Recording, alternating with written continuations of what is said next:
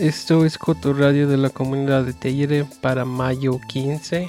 Mi nombre es Luis Tavares y las titulares de hoy son: Mountain Village anuncia candidatos al Concejo Municipal. Se anuncian candidatos para Comisionado del Condado. Obras Públicas se preparan para una temporada muy ocupada. Y el clima para la semana en Tellere.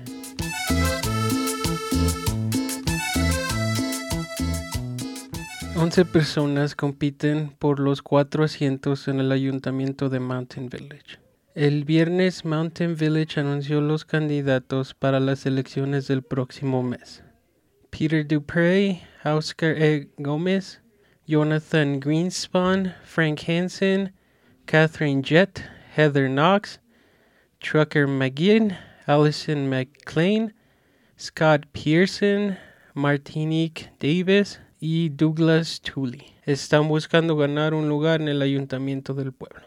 La alcaldesa actual de Mountain Village, Laila Benítez, y el alcalde interino Dan Catón, y ellos no pueden buscar la reelección. Los electos se unirán a los concejales Patrick Berry, Jack Gilrich y Harvey Morganson para completar el Concejo Municipal de Mountain Village. Coto organizará foros con los candidatos en el periodo previo a las elecciones. Mountain Village llevará a cabo su elección del Concejo Municipal el martes 27 de junio. La votación está abierta tanto a los residentes permanentes de Mountain Village como a los residentes parciales que poseen propiedades en la ciudad. La fecha límite para el registro de votantes es el viernes 26 de mayo. 5 residentes locales están completando por un puesto en la Junta de Comisionados del Condado de San Miguel. El puesto está abierto después de la renuncia de Hillary Cooper al cargo para tomar un trabajo en la administración del gobernador Jared Polis. Ann Brown, Kevin Jones, Doug Sanders, Robert Weatherford y Delaney Young han puesto su nombre para este puesto. Otros residentes solicitaron el puesto, pero el secretario del Condado de San Miguel encontró que su residencia en el distrito, basada en el registro de votantes, no calificaban. El comité de vacantes celebrará un foro de candidatos para el puesto el martes 16 de mayo de 6 a 7 p.m. y vote para nombrar al nuevo comisionado del condado el miércoles 17 de mayo a las 6 p.m. Los miembros del público no podrán asistir a las reuniones en persona, pero están invitados a escuchar a través de Zoom. El comisionado designado servirá la Junta de los Comisionados del Condado hasta enero del 2025. También habrá una elección para el puesto en noviembre del 2024. Tellure recibe solo unos pocos meses de verano cada año. Y para el Departamento de Obras Públicas de la ciudad, esos preciosos días de buen clima significan que es la hora de algunos trabajos de construcción. El director de obras, Kyle Beck, habló ante el Concejo Municipal esta semana para presentar sus prioridades para el próximo verano.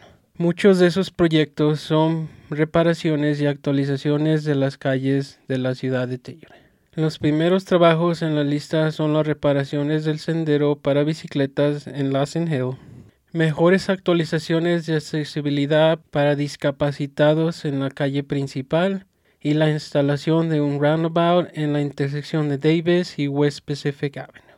El roundabout será una prueba antes de que se ponga en marcha una versión más final. Otra área de enfoque es la planta de tratamiento de aguas residuales. La planta espera una actualización significativa y costosa en los próximos años. Pero mientras tanto, Beck dice que Public Works está haciendo todo lo posible para mantener los sistemas operando bien.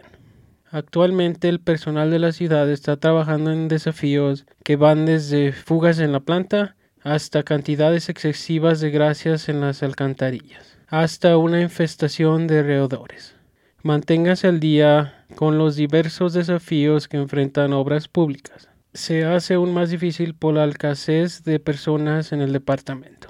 Otro reto al que enfrentan los proyectos de verano es el clima invernal. Beck agrega que Obras Públicas ha estado trabajando de envolver un poco de pavimentación en la calle principal esta semana, pero ha llegado una tormenta de nieve otra vez que retrasó este esfuerzo.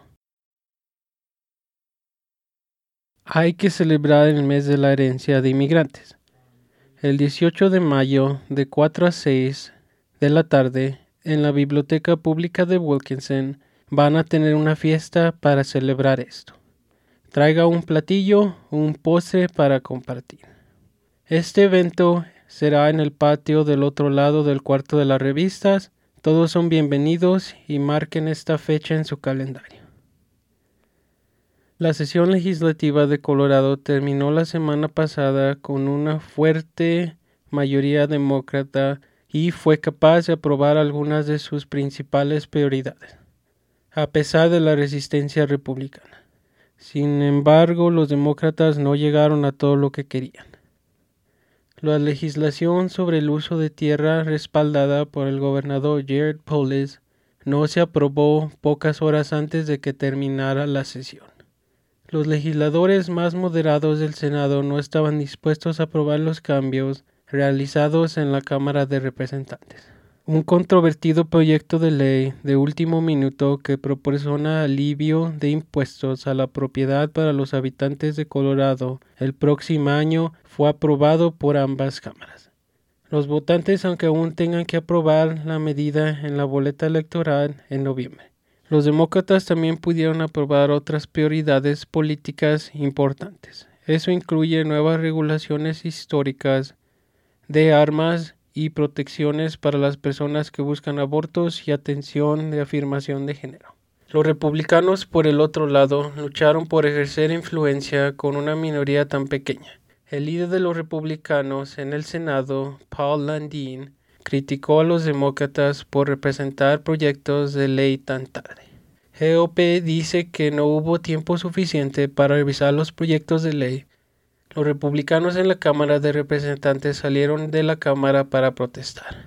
La sección legislativa terminó. El gobernador Jared Polis todavía tiene una serie de proyectos de ley para firmar antes de que se conviertan oficialmente en ley.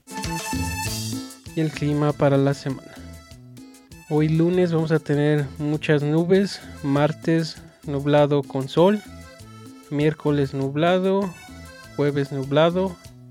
Viernes nublado con sol, sábado nublado con sol y el domingo nublado. Estas han sido las noticias de hoy, lunes 15 de mayo. Gracias por escuchar. Si tiene una idea o una historia, llame al equipo de Coto al 970-728-3206.